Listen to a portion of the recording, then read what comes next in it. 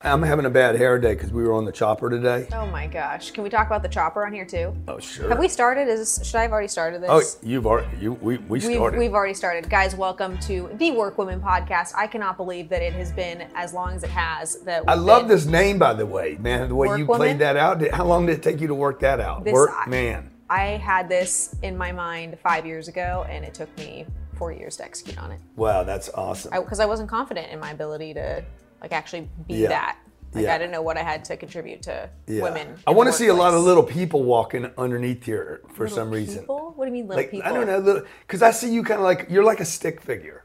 I'm a stick figure, okay. Not, you're tall and lanky. And exactly. And so I don't know, there's a silhouette that you have, a very unique kind of energy about you that I think would be somebody kind of walking back and forth in here. Or maybe there's a bunch of them. And they're stick figures? They're not stick figures, but they're little kind of skinny creatures. Little skinny creatures. Skinny creatures, kind of elegant skinny creatures that are interesting and mysterious, kind of moving around through Prowling here. Or maybe it's a little silhouette thing, I don't know. Something. All right. Well, I want to see something right in here. Right there. Okay, well, I'll work on it. Doing a little thing. You could have a little caricature. Okay. Of me that's there? It's kind of you. It's maybe not exactly you, but it's something that would represent you. Got it. Are there many of them, or is there just one? I think there could be many. I think there could be different, to be, diverse and inclusive. Yeah.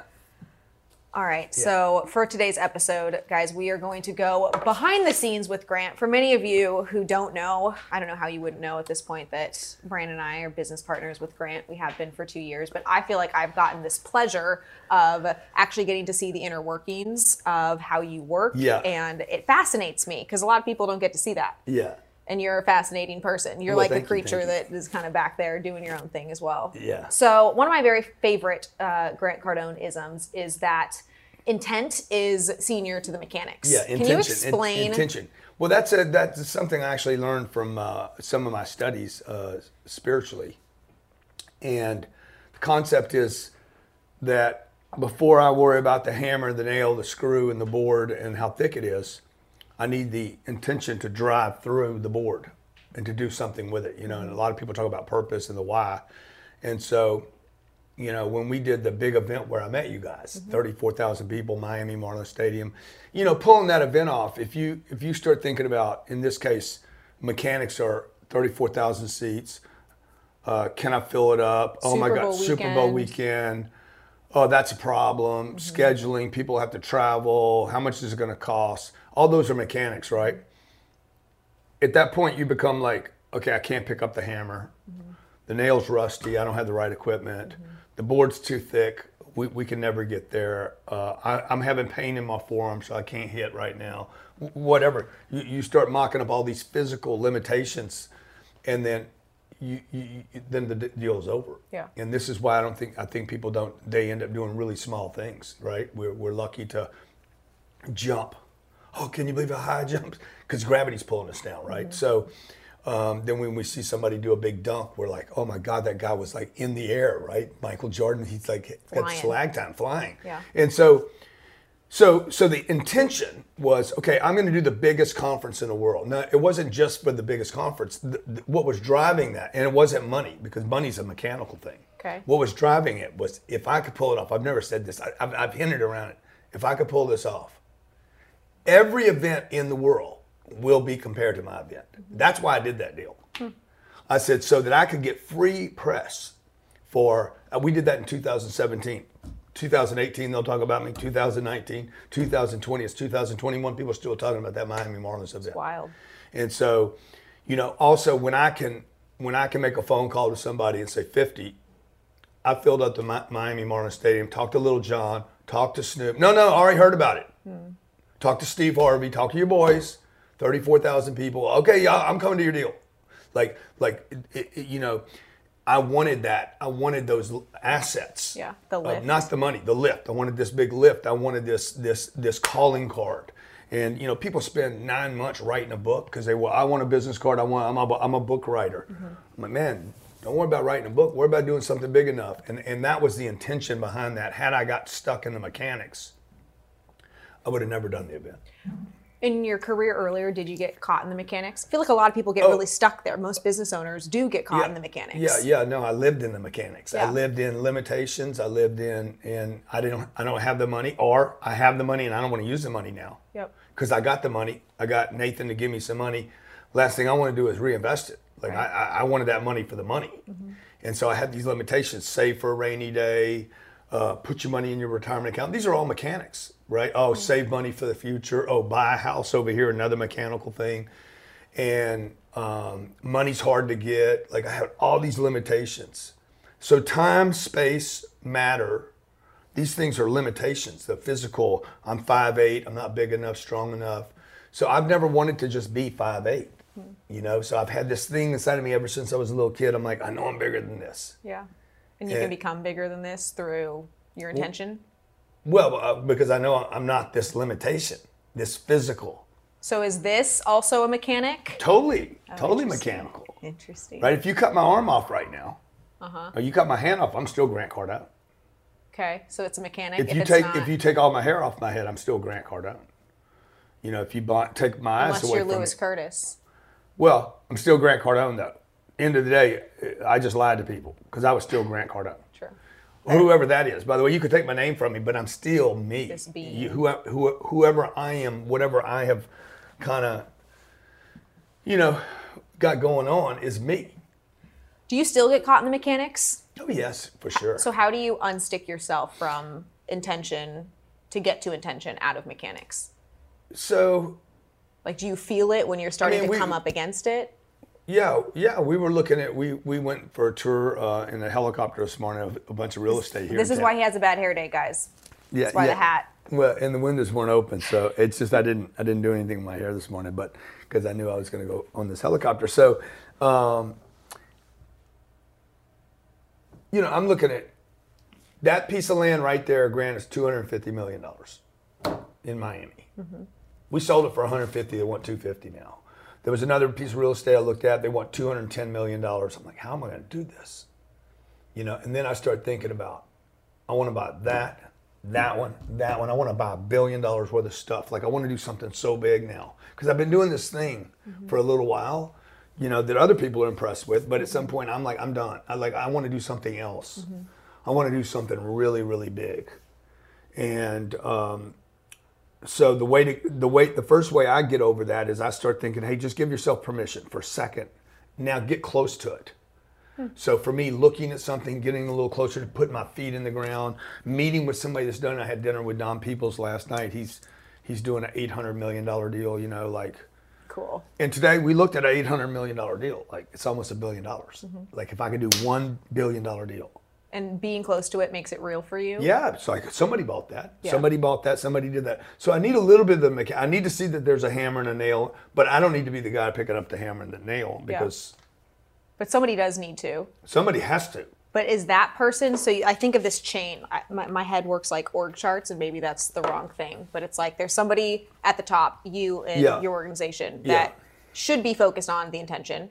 But there is somebody, there is Sherry, there is Jared, there is Ryan, who have to 100%. have mechanics. Right. But are they also working on their own intention to... I don't know, but they need Okay. they need to work on my intention. Okay. And be the mechanics. They need to be the mechanics, and they need to not share with me the mechanics. So Elon goes to his guys and we're going to Mars. Well, Elon, blah, blah, blah. Hey, guys, he probably dropped it at that point. I want a tunnel. I want a tunnel between Las Vegas and Los Angeles. That's what I want. Let's figure out how to do it.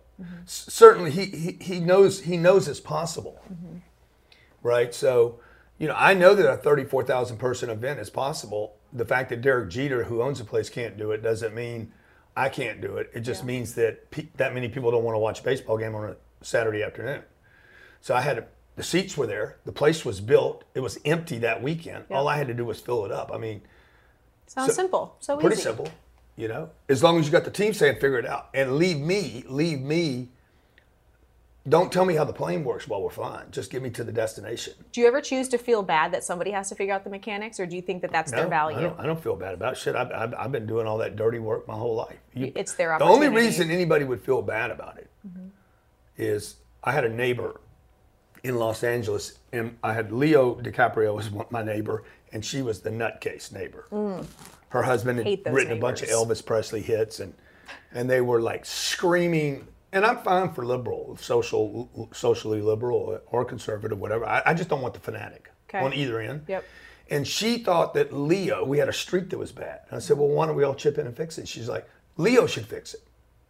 Leo's the one that makes all the money. I'm like, Leo uses a part of the street, I use a part of the street, and you, crazy lady, use a part of the street. Yes. Well, just because Leo gets 20 million. But you see, I think she never did those jobs. I don't think she did that, whatever Leo had to do to get there.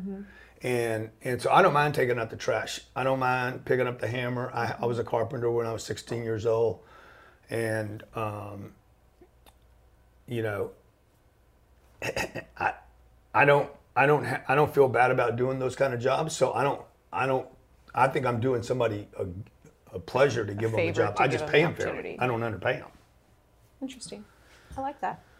Okay, before we started I've been this, without work, by the way. You give me a hammer and a nail and tell me here's work rather than no work. I'd like to have the work. I'd rather have the work than not have the work, and I'd rather not be paid for the work than not have work. I'd rather have the work and not be given money for it. if you could figure out the mechanics faster, you don't care that there's inefficiency in the organization, that somebody who isn't you is now figuring out the mechanics. Yeah, no, I mean, there's going to be Doesn't matter. there's going to be somebody that doesn't do it as well as I do, and I'm not going to do it as well as somebody else either. Like I write books, I don't write books as well as other people. I just sell more. Which one's more But they're important? better writers, you know. Which one's more important? I don't know, you know. Okay, love that. So you get close to it. Okay, second thing that I loved. Okay. You will hate the things that you're dependent on. You said this at a mastermind when we were in Denver. She listens to everything I say. By Listen the way, to everything. Yeah. I write it all down. I reread it. I go And she back asks to questions it. about it, you know. Well, because it's fascinating to me because I can relate to certain things and there's certain things I can't relate to, but it's not my place in the moment to ask Yeah, questions. yeah, So yeah. right now it is. Yeah. So you will hate the things you're dependent on. If you have customers and staff that you don't like, the reason you don't like them is because they remind you of your dependency. Yeah, yeah. Can you explain that a little bit? So what I really said there is when I resent something, it is because I know I'm dependent upon it. Okay. Okay, it's more like the things that you resent, customers. I remember I used to call them car dealers and I hated their guts. I'm like, I hate you guys. You're freaking cheap. You're hard to deal with. You're never satisfied. You're never happy. But the truth was, and all that might have been true. The reality was every time I did business with them, I was reminded that I was lazy and I kept only doing business with a particular audience that I was dependent upon. And because I was dependent, hey, Mr. ABC Nissan, right? And they'd say no to me. I'd be like, God damn it. Why are these people so dumb, ridiculous, so difficult to deal with, like unappreciative? But the truth, all that was just noise. It was dramatization of an idea that I should have been calling on the plumber, the contractor, the roofer down the street, the chiropractor, the dentist, the insurance agent, of which there was an Allstate, a State Farm, like the endless list. The banker I could have been calling on, but I wasn't. I was lazy. I was calling on one guy. I knew their nomenclature. I knew what their problems were, you know, and I went back and they didn't appreciate me, and I probably wasn't being appreciative of them, but more importantly, I was dependent upon them, and that pissed me off. And is the next step when you find that you're dependent on a team member, that one salesperson in your organization, Or that customer, kills- or the what's it called when you got one great salesperson in a company, or they're called what? When somebody's a star, they star? become what? A diva. a diva? Or a prima donna. Prima donna. When you've got a prima donna, Dude, never. breaking all the rules, not showing up on time, but Yeah, they're getting yeah. the You're like, results. oh my God, what do I do with him? Go get 10 of them. So that's when you come up against that. You're dependent upon him. You're dependent. We And now know that you're dependent. You're an idiot if you get rid of him, and you're an idiot if you just start hammering down on him because he showed up late. The guy's a freaking, you know, you don't hammer on Jesus, right? Kanye does his thing. Hey, you want to be late, bro? Be late. You're Kanye, man. Like, you know. So, I think you just have to make some kind of, rather than beating one guy up and getting rid of one superstar, why don't you go get you a team full of them? So this is to me what 10X means. It's just, I think most of the questions that I do have are around that moment when you have this realization that it's actually your fault for the situation that you found yourself in, whether it is the team member Yeah. or the client. Yeah. okay, what do you do in that moment to recognize this is my fault, but then I pivot to expand so that I never have to have this problem again. But then when you expand, you have the problem. Maybe you want 10 of those problems. Yeah. That's the other thing. Like, I think a lot of people are trying to get rid of their problems. And, you know, the last two people I worked for went out of business. So, and they both would say, oh, Grant Cardone's a pain in the ass. He is a pain in the ass. He's hard to deal with. He wrecks our culture. Okay, I have my own culture. My culture was way better than the culture of the company. It was all productive, right? It was like grow, you know, get deals, get more margin, make more money. And both of them are out of business.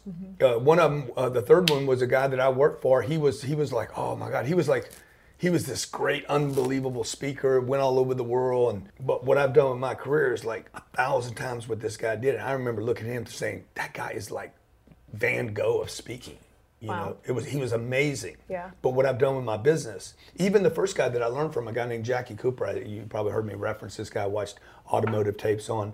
The business that I have built, like, and I was 26 when I saw this guy. I was like, oh my God, that's what I want to do. He died broke, you know? And so I watch these guys, I'm like, I don't want to do that. I don't want to make those mistakes. So just because I work for you, just because you got somebody that works for you and they're a prima donna, I mean, you should put that into like context. I would not have been a good manager, by the way. So what do you mean by that? Well, I wouldn't have been, to promote me wouldn't have been the solution.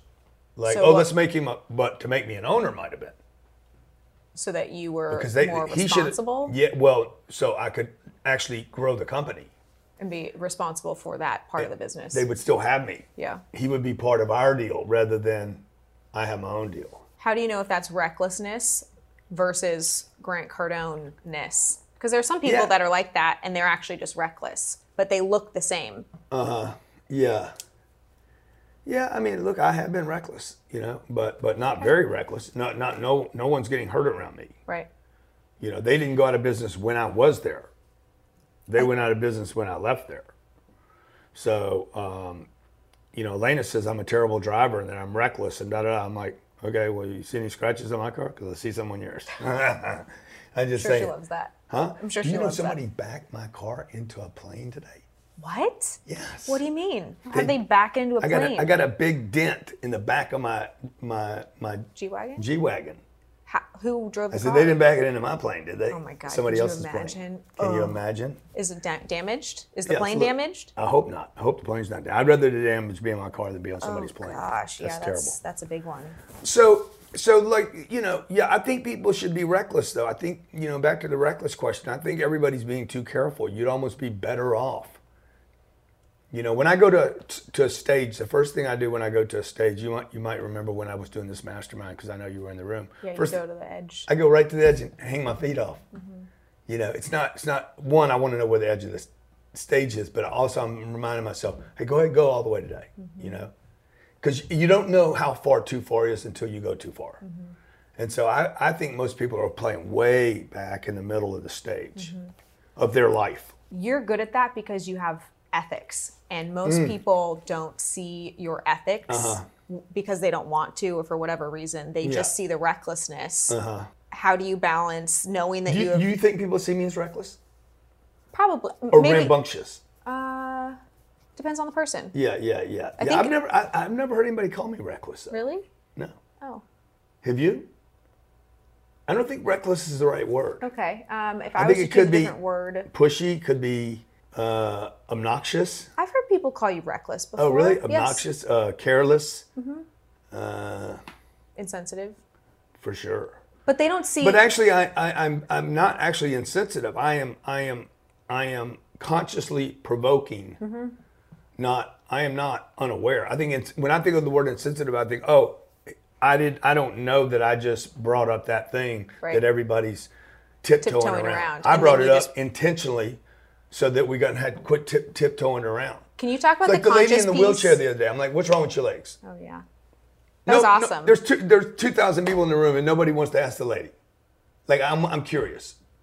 I was with a blind guy once. Dude, what's it like not to see? I want to know. Like, and most of the time they actually become more interested because I'm interested and we don't have this thing in between us. So you're not ignoring this thing that's very obvious. Yeah, and I'm interested. Everybody else is sitting on their interest, you know,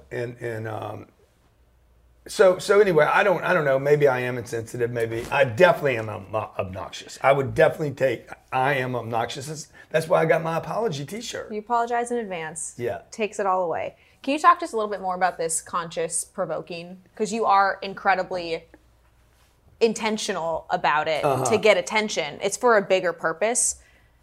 But people around you, and Elena was talking about this on stage at GrowthCon, people around you feel like they have to explain you because they just see the first thing, but they don't understand the depth. You're okay with them not understanding the depth because you're getting the attention consciously on the front end. I think it's not that I'm trying to get attention in the moment. I'm trying to get people that are aware enough. You know, I'm not at that moment concerned about the whole audience. I did something on a clubhouse this morning. There was, I don't know, 1,600 people in there. The entire presentation was done for one person. It was not done for, I spoke to 1,600 people with the hopes I could drop a hook on one guy. Did it drop? Oh, it dropped, like perfect. Like 5 minutes later, I get it. Bang! You know. Everything. And my wife was like, I cannot believe that just happened. Because she was knew it I was wild doing it. What you were saying? Yeah, pretty wild. Oh, okay. Can you share or no? No, it's too soon. You know, I got to give it right. about 2 months. Okay. But see, Elena looks at this thing different than I do. I am not consciously trying to do. I was this morning with this guy on Clubhouse. I had a message I wanted to deliver to one person, and there just happened to be more people there. My point is, you know, you hear things that I say that a lot of the audience just misses, you know, because they're hung up in some other something else that served them for the moment, and you heard something else. You are interested in another level. You have maybe some doors open to you that aren't open to other people. You know, not everybody can see around the corner, and so you know, you've been in a car before. Did you see that? No, I didn't see it, but it happened. There's an accident that happens and Nathan sees it different than you see it, different than I see it. Well, I'm not sure who's right, but I know people see things that other people can't see. And so, and hear things other people can't hear. And I know I've been like that. And you're talking to those people in that moment. Well, I'm talking, and I just happen to be talking from this place. I know where I have been in a training before and maybe done something 5 or 6 or 7 times. The same information, by the way. Every time. I'm like, I read this book 3 weeks ago. That was not in this book. Yeah. You know, 3 months ago, I do a course, similar course on the same material, covering the same material. I'm like, I did not see that there, man. Where was I? Like, I was there. I just couldn't think with it yet because I hadn't finished it. You know? And then maybe my mind changes and all of a sudden I see something different. So like when I grew up, I used to believe that, you know, buying low and selling high was the deal. Today I'm like, oh wow, man, now from experience, I believe that because I was told that. Now I'm like, oh, sometimes buying high is better than buying low. Why? Because people that you know, if I'm not dumb, so why would I buy high? You know, and why did the previous 4 people in front of me buy high? Because it's valuable. Because it's going to be way more valuable in the future. You know, so I sell to a better client. And anyway, those are kind of mixed up topics about, but it really is about the same thing. Like I have the right to change my mind, and the audience has the right to change their mind too. Is that in there? That was totally in there. You said that over this past weekend. Dude, most powerful thing you can do. Most powerful thing you can do in your entire lifetime is change your mind. Tell me more about this. Because why? Because we all can look back 10 years ago and say, God, I thought I had it figured out. Everyone, I've never met anybody that didn't have that experience. When I was 20, I thought I had it figured out. When I was 30, I thought I was an idiot when I was 20.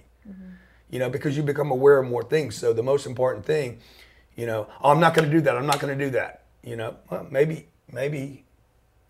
you need to undo that idea and just say, hey, wait a minute, maybe I should do this. And I think a lot of us miss. It's not what we don't do. You know, it's you know, getting locked up and living an entire lifetime with one set of beliefs. Can I tie this to one of my other favorite Grantisms, yeah. which is you're comfortable being Grant wrong? I will never forget Yeah, on Grant that wrong. first GrowthCon stage that we went to at Marlin Stadium. Uh-huh. 35,000 people are around. You're in the middle of a keynote. It's Saturday morning, and one of your Uh-huh. team members, who I think is still in the building, wore a hat that was not being sold at that event. Yeah, and right. you paused everything that you were saying to tell Yeah. that person to go take the hat off Yeah, because yeah. you weren't selling it. And then you went into this whole thing about if you're going to be wrong, you're going to be Grant wrong. Yeah, and yeah, if you're yeah. going to sell something at an event, he's still promoting 10X, like that's a great hat, but if it's not being sold, Yeah, like then somebody in the audience, I want that hat over there, the green one, the green X. I'm like, okay, we don't have the green X. Why are you wearing it? right. Don't be an idiot. So how does it I like the correlate? green. Yeah, well, that's right. Well, that's fine that you like it. We ain't doing you. We're doing Grant. This is the Grant thing. We're going to be Grant wrong. So, like when we go into these, and Jared has a lot of the back behind the scenes of this. I'll go to Jared and like, Jared, that thing looks wrong. It's wrong. It's wrong. It doesn't look the way I want it to look. And he's like, okay. I'm like, we doing, let's. He's like, I'm testing out. Fuck the test. I don't care about the test. Do that one. This is the one I want to see. Yep. This is the one I want to push to the market. Now, Jared he could say this one's outperforming the other one by like 7,000 times, and I'll be like, okay, I love this one. let's stay with this one. This is the best one. The ability to change my mind right Yes. there. I was locked in. I was extremely excited and exuberant and confident my way was right. Yep. I don't mind being Grant wrong. Okay, I'm wrong. Stay with that one. Yeah. No ego associated with that. Notice the two things that you just talked about, like the ability to change my mind in a second. Like, no, this has got to be the way. Oh, really? Oh, okay, let's go. Yeah. And like, so the executive has to be able to shift that fast. So like, I don't spend a lot of time. I spend no time in thinking I was wrong. I don't In mind the past, like no time with that, thinking. with okay. that, right? Or even I mean, yeah, just move on because the way not to spend time in being wrong is to do the right thing. Because now my only reference point is, oh, I did the right thing and we got the results. I don't have the wrong. So when I say be Grant wrong, hey, we're going to do 10, we're going to have a red X, and we're going to go for Grant wrong. And meaning I'm willing to be wrong on it. I think it's going to work. Let's make it work. And then the next thing you know, 10X is like this big deal. I didn't plan on it being a big deal, by the way. I planned on being a big deal. I thought I could be a big deal. I just needed something to express it through, to get credit for, but it wasn't like, that's the thing. Have you ever felt like that's the thing? Like before it happened? I've done things and said things before where I'm like, well, that shit was good. That was real good. But I think everybody has that experience. But you didn't think 10X was going to blow up the way that it did? I knew there was going to be something. I wrote Sell or Be Sold, then I wrote Closed Survival Guide. Then I knew I was I'm in this writing thing. I knew the writing books was never going to be the bomb, but I was waiting I knew Sell or Be Sold wasn't right, and I knew Closures wasn't right because the audiences were too small. Okay. So then I wrote If You're Not First, You're Last, and that was really just kind of like more of the same, but mechanical. If You're Not First, You're Last was very mechanical. Which gets back into, can I get you back on this train? But 10X was like, I knew intellectually I needed to leave that sales space. Was it because that was the intention and you were still in the mechanics before that? No, that it was that I was still feeding the beast. Oh, I really wanted there to be like this really nice, like story-esque transition where you went from being mechanical Grant to having the intention. Well, it is a bit of the mechanical. I'm feeding the beast. I had this body of audience that I had to keep feeding. Okay. So If You're Not First, You're Last was like, okay, guys, I'm trying to transition. And I'm like, okay, the humpback needs one more bucket of krill. So I wrote If You're Not First, You're Last. And then it was like, okay, I have to, and this was more intentional, not mechanics. I have to transition to another audience. And I'm like, what does that have to be? What audience do I want? I want business owners, big thinkers, addicted kind of obsessive people, and somebody where I don't have to explain anything to, big think. And I'm like, 10X. I wanted them to see a book and say, I don't need to see anything else, I want it. Yeah. And that was the 10X rule. Love that. And then I followed that up. I fed the beast again with Be Obsessed or Be Average. I doubled down on it. Be Obsessed or Be Average was really to go after literally people with OCD, ADD, ADHD, bipolar, everybody that's being It was actually a Treated. big attack on the big pharma, but under the radar. I've never even said that, but that's really who that is. That was hey, you have permission to be a freaking maniac and a freak and an addict and all that, right? So those two things coming back to back really opened that audience up and started. I didn't know 10X would be what it is, but it definitely did become the thing. Not the book by itself. It's when we started doing the conferences Really? and started talking about the 10X movement. Was it the 10X Growth Con, or were there conferences before we that? we did a 10X. This is actually number 6. We call it number 5, Oh. but there was a first one Why do you call it number 6? Why not name it? because We're just too well, far. the numbers were never. I was never one of the guys. They just started putting numbers on them, right? Number 2 and number 3, but they got number 1 mechanics. wrong. Number 1 was not Miami. Number 1 was Cabo San Lucas, and there was 50 people there.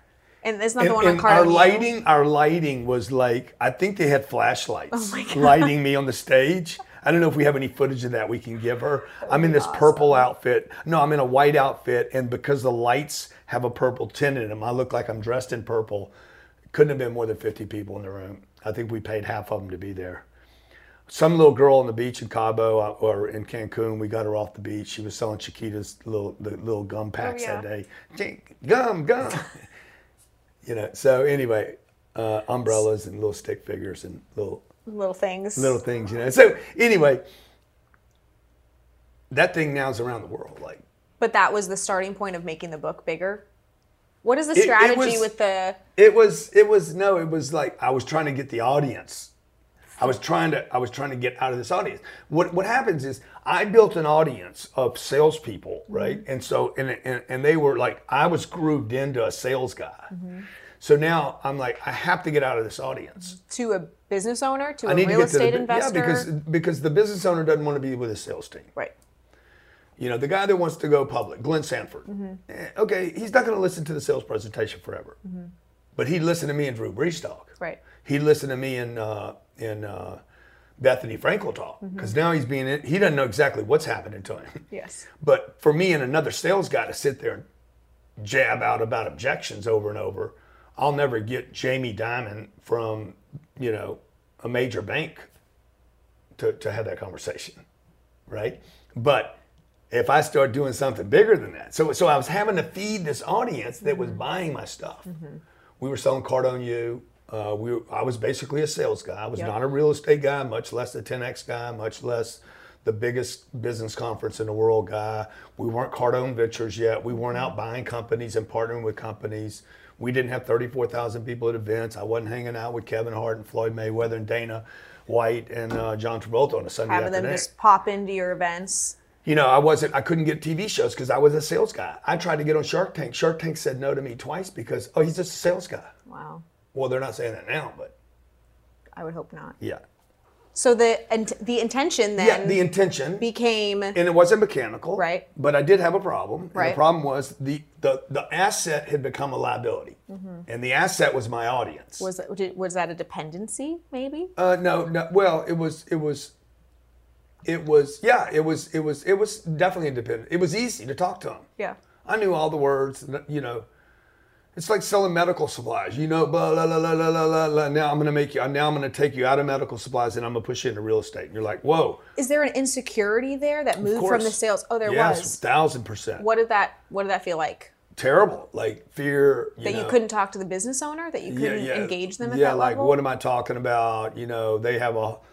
Brandon's got a whole vernacular vocabulary that I don't have. Yeah. But you were a business if I go into a owner. Bitcoin environment or EFTs, I'm like, fucking, what are they talking? I can't even think with what you're talking about right now.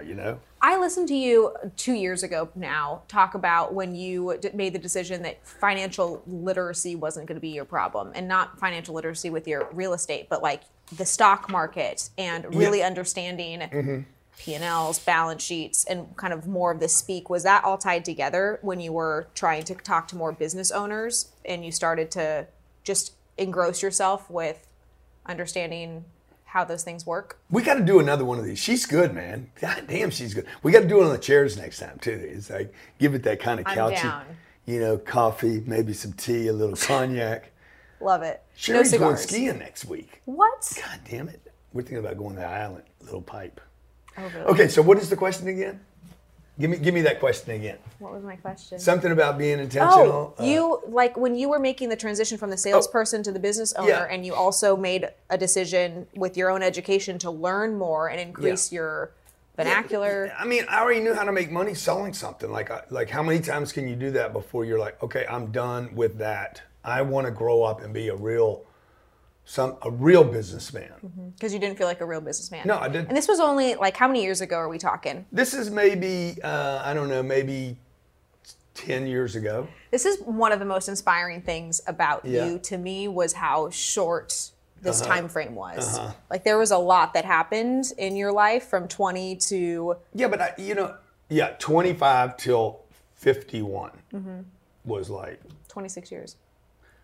everybody that I was hanging out with thought I was an unbelievable person. Yeah.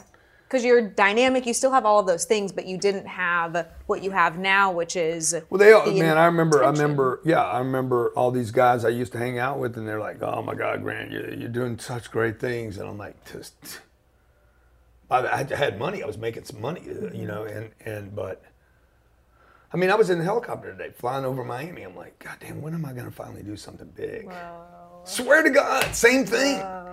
And then I know the audience goes into, God, when's this guy ever going to be satisfied? It's not about stuff, though. It's about what I know. I heard somebody say today, too many people are living beyond their means. And I said, no, man, look, too many people are living. The problem's not living below your means. The problem's not, don't spend too much money. The problem is most people are living so far below their potential. Nobody's ever going to go broke because you what is it called? Spend over your means, or Live outside your means? live above your means, or anyway. I'm really bad with there's a sayings topic. like There's this. Yeah. Something You about are? your means? Yeah, I never Yeah, remember. yeah. You're going to look it up. Live out. I tweeted about it this morning, so I can Right, just find my your old tweet. means. But Living beyond their means. he's like, man, people can't live beyond their means. You can't when you can't live beyond your means. I said, oh yeah, actually, the problem is not that. The problem is living below your potential. And people don't go broke because they spend too much. They go broke because they don't earn enough. And if you just keep earning, you can keep spending. I love that you're never satisfied because it's that is another thing that's inspirational, but a lot of people don't talk about and give the behind the scenes around the push and the drive. And I've spent enough time with you to know that that's a very real thing for you. You don't just say that on an interview for the purposes of sounding like you're 10X. Like you really are not satisfied and you push. Like doing the helicopter thing this morning. I must have flown over, 25 properties that we're looking at. I had more fun watching other people fly in the helicopter last week. That was more fun for me to sit in my condo. Hey, how y'all doing, man? Y'all having fun? I don't even know who's on the plane. I just know it's full, right? So, and they're wrapping around the place. That was more fun for me watching other people, knowing those other people, than me getting in it myself. Like it was a crazy kind of phenomenon. Why do you think that is? Because now that you have it, it's because in the I past? have so much stuff, I have the plane and I've had I have the helicopter. Like I'm going to be on it a couple of times, and then probably it's going to be like let other people be in it. I get over stuff really fast. Like give me a car and I'm done in a day. I get a watch. But you wrote about it for years. Yeah, and then I got it, and it's like okay, no big deal. Let's roll. What's next? So what is next? I'm just saying. I think everybody has that experience with watches and cars and art and Helicopters. and stuff. Right, whatever the stuff is, right? The stuff that you're so proud to boat, and the next thing you know, you're not using it anymore. We get over stuff. I think that's kind of a human condition, right? Is that a good thing? I think it is. I think it's like, okay, what else is there? What else can we do? Whereas most people say you should be happy because you never do feel that way, so you should just be happy with what you have instead of continue to go after more. Yeah, what they say is you should lower your expectations to zero, and then you will somehow find happiness. Yeah. Okay, well, good. Try that experiment. You want to lower your expectations to zero? I mean, and then the next minute the person's going to be like, oh, you're so blessed. Okay, wait a minute. Let me just get this right. A God created you that created everything, because that's who I'm hearing this from. The heavens, the earth, the oceans, the lakes, the ponds, the like every freaking possible 60 trillion cells, a body, everything that imaginable in the universe has been created by this unbelievable. But you should have zero expectations of yourself. Like it's a little hard for me to put the two worlds together. And this person is actually doing that. I'm happy with nothing. So, well, I'm not. I want a lot of things, and I want to think nothing of them. Oh, I like that. You know, I want a lot of things because I don't think that I should be spiritually. If I'm in spiritual good condition, I should be in charge of the physical universe. There's no way spirit is junior to material. The spiritual would have to be senior to the physical universe because this didn't exist before somebody had an idea. I'm gonna make glass. I'm gonna make a table you can see through. So this is junior to the idea. The idea would be some kind of spiritual manifestation, right? And then it created this. So this is junior to that. So why would this ever be satisfied? Otherwise, it would have never created this. But then you get into what's the purpose of even creating this? Like why was so glass I can ever put fingerprints on it and get irritated that it has and like who's going to clean this now? Look at this. Nathan's going to clean it. Thank you, man. Yes, thank you for cleaning it. All right, I do have one last question. Please. Partners. One of Don't my end on the favorite- partners, man. We can't Okay, end on let's this. talk First of about all, I got this. some juicy stuff for you in here, but I'm going to tell you something, okay? Everything has to be partners. You have to do partners. To do business with you have to do business with you. Oh yeah. Well, I always say this. People write me all the time. Hey, like, can we do something together? I'm like, yeah, I can do something together with others, but I don't see you in my bookstore. I don't see you at my conferences. I don't see you at my masterminds, and I don't see you offer me equity in your company. So I know I can do things with others because I've done things with Fannie Mae, Freddie Mac, about $3 billion worth of transactions. I bought this office building from another guy. I'm buying a building next door. I pay, whatever we pay, $40 million a year in property taxes. So I have partners that are called the government. And we have 150 employees here, another 350 in the real estate. You guys are our partners. I can be a partner. Yes. You're writing me about being one, yet you haven't decided to be one. Truly show interest in. Like, dude, you want to be interested? You want to do business with me? Do business with me. Like, it's not that hard. Don't come to me and say, let's do some business together. And I'm like, hey, you bought a ticket, right? Oh, no, we haven't. When is it? Okay, you want to do business with me? You don't even know where my shit is. Like, it's like so like backwards, hypocritical. Like, I would never go to somebody, What would you do? I would go to Don Peoples and say, Don, I know you're doing that project in Los Angeles.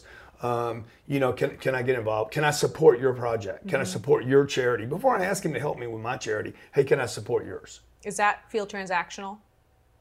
Or is that just the way that it should That feels work? like an investment. Yeah, I agree. That feels like the right People flow. feel like, I've heard people say that that's transactional. You shouldn't just do something because you're wanting something in return. I don't have to have anything in return, but I do want something. Like, I always want something. I never go to anybody that I don't want something. If I want to give the homeless guy $100 or the valet guy $100, I did that for me. I didn't do it for him. Say that again. I never do I something never do without- anything for nothing. No. I benefit from everything I do. There's nothing. And those of you who don't, oh no, I did it for him. Well, you're just unconscious. The fact you felt good because you helped him. Because I hear you talk about how good it made you feel to help somebody. So that is your payoff. Everybody gets a payoff. It's impossible for me to do that and not have something bounce back and hit me. If I punch you in the face, I'm probably going to feel bad about it later. My hand's going to hurt. I'm not going to feel good about it, and I won't trust other people because I'm going to think everybody wants to punch me in the face. If I do a kind thing to someone, okay, if I hit a guy with $1,000 that's homeless, like that's different than giving him $10 to buy some drugs. Right. I give him $1,000 and now he can freaking overdose. So, but if Not I the give point, not what we're going for. no, but if I give somebody enough, like, or whatever, right? I know that I got something out of that moment. Whether it was to get him away from my car, that could be it. Let's be honest. It could be I just felt bad for him. I want to get rid of that bad feeling. But you're intentional about those things, whereas you just said some people are entirely unconscious when they're doing those things. Like, it's just happening around them, and they're getting some sort of payoff. But I don't they know why they're saying yes or no. I don't think they know why they're saying yes or no.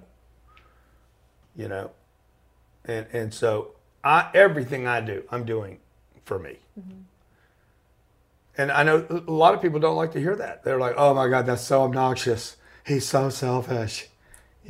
There's nothing I don't do for me. Everything I do is for me. So when I did a partnership with you guys, right? I needed to know you guys were doing it for you. I'm doing it for me. Hey, we're going to make some money together, and we're going to help a lot of people together. Like I've tried a lot of partnerships, and I used to. My mom told me leave partners alone. I had a sister leave partners alone. I had a partner that let me down.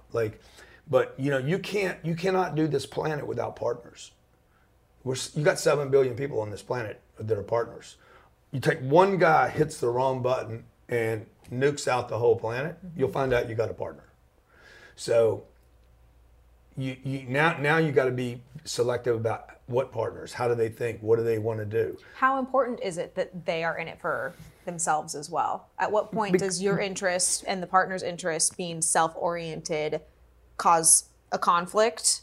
Or does it never cause a conflict? Because no, it does, because who you get in bed with today, they're going to change, right? So I had a partner in Orlando, Florida, where he was he was hungrier than I was in the beginning, and now he's not hungry. I remember you talking about this when we first negotiated. So now he doesn't work, right? He doesn't work. Like he doesn't work. He doesn't push it. He doesn't push past his comfort zones. He doesn't know what he doesn't know anymore. He's not learning. Like he's probably done. He might even hear this, and he knows who I'm talking. He knows I'm talking about him. I had another partner in real estate. We bought, I don't know, we bought a couple deals together. I bought it with my money. He managed them. He got some money out of it. He started buying his own deals. He's got a couple hundred units, and he's satisfied. So that partnership ended, right? I've had a lot of relationships that ended, but I had the relationship, and I would tell everybody watching right now, man, go find partners. Like, go find them. Make that part of your bucket list. It's not, I do it myself. That's a very limited thinking. I'm a solopreneur. I'm going to do it myself. I'm going to be the boss. No, you want partners. And you want a lot of partners. Warren Buffett's got a lot of partners. But in order to have a partner, you have to be able to do business with the partner, right? You have to show in good faith. You got to be like, y'all came to our conference. You bought tickets where I could see you. I don't know if you had the money or not, or borrowed the money, or I don't know how you got it. I know you were in the right place, right, at the right time at a big event. And then you had the moxie and the professionalism to know how to communicate. Hey, could I get 10 minutes with you? But you did it in the right order. And then you showed up for the 4th and 5th day, which was that mastermind. Then Brandon was like, wow, I didn't know what I didn't know. And now I see what I don't know. And he kept making investments in having a relationship. And now we have a great company. And now we're going to go out and do something way bigger together than I could have ever done by myself. And we're helping our partners. For those of you out there making $500,000 a year, $1 million a year, and you're capped out. Like, that's where I was. I was making $3 million a year, and I couldn't bust through it. Took me 20 years. If you guys got 20 years, take the 20 years, but I don't recommend it. No. Because your industry could be gone by the time you actually figure it out. When we started scaling, we moved from LA, we had 3 employees. We have 50 times the employees today, 50 times the payroll. Big problems, right? So get a partner, man. Get somebody that can help you scale your business and borrow money to do it. Like, get rid of your house if you need to. Trade in your kids for a couple of years. Like, whatever you got to do, trade your kids in and get a nanny. There you go. Rather than buying a house or buying a car, buy a nanny, get a nanny, spend time, get on 10X 360, figure out how we can scale your business. Your business may only make 50 grand a year. It could probably make 5 million.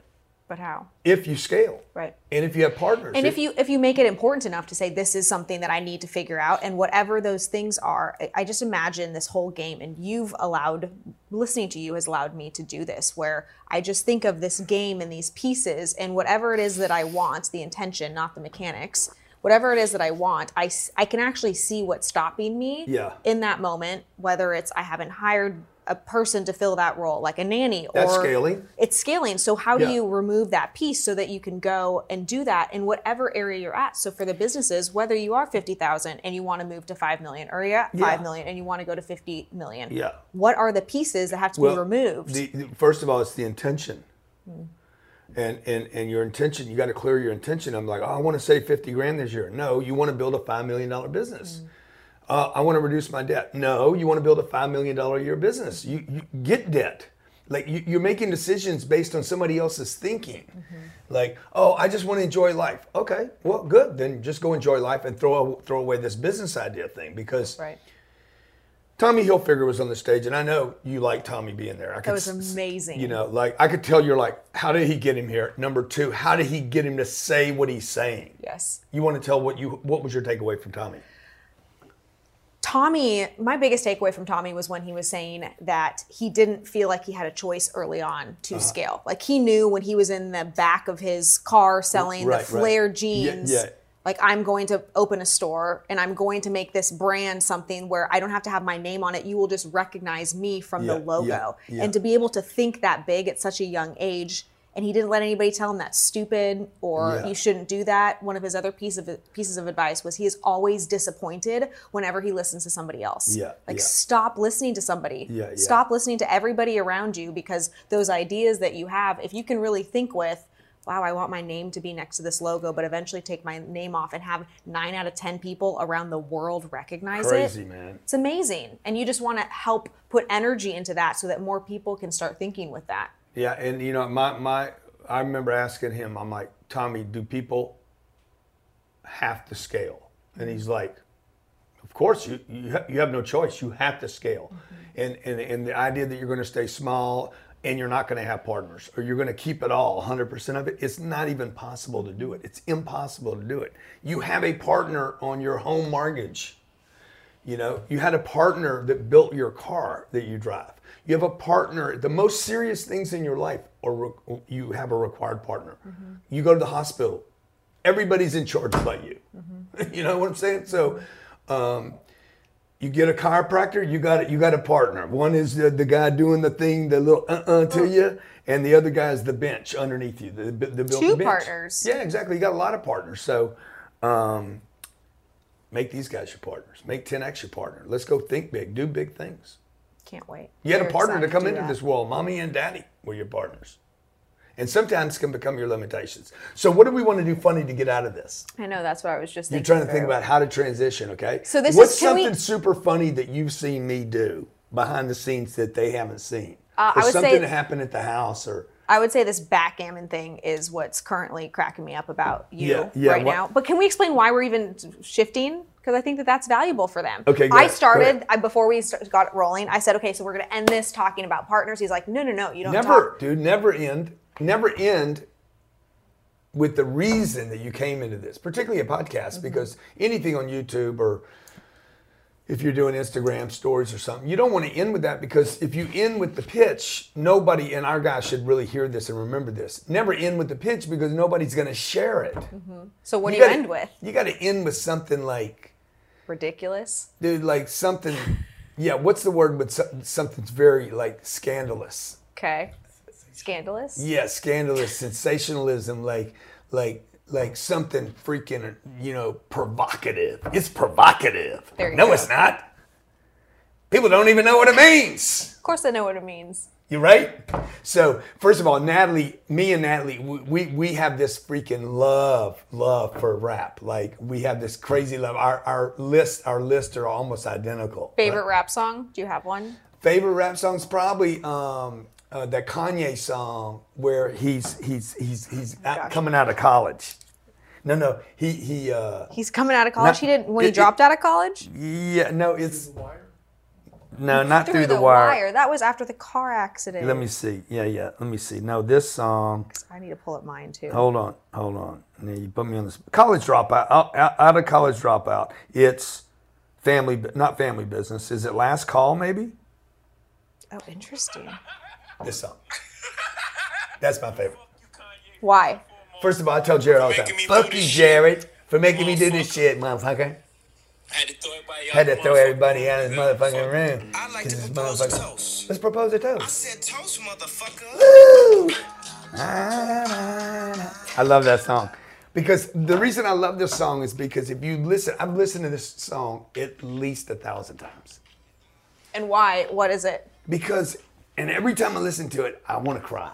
Wow. Because this is about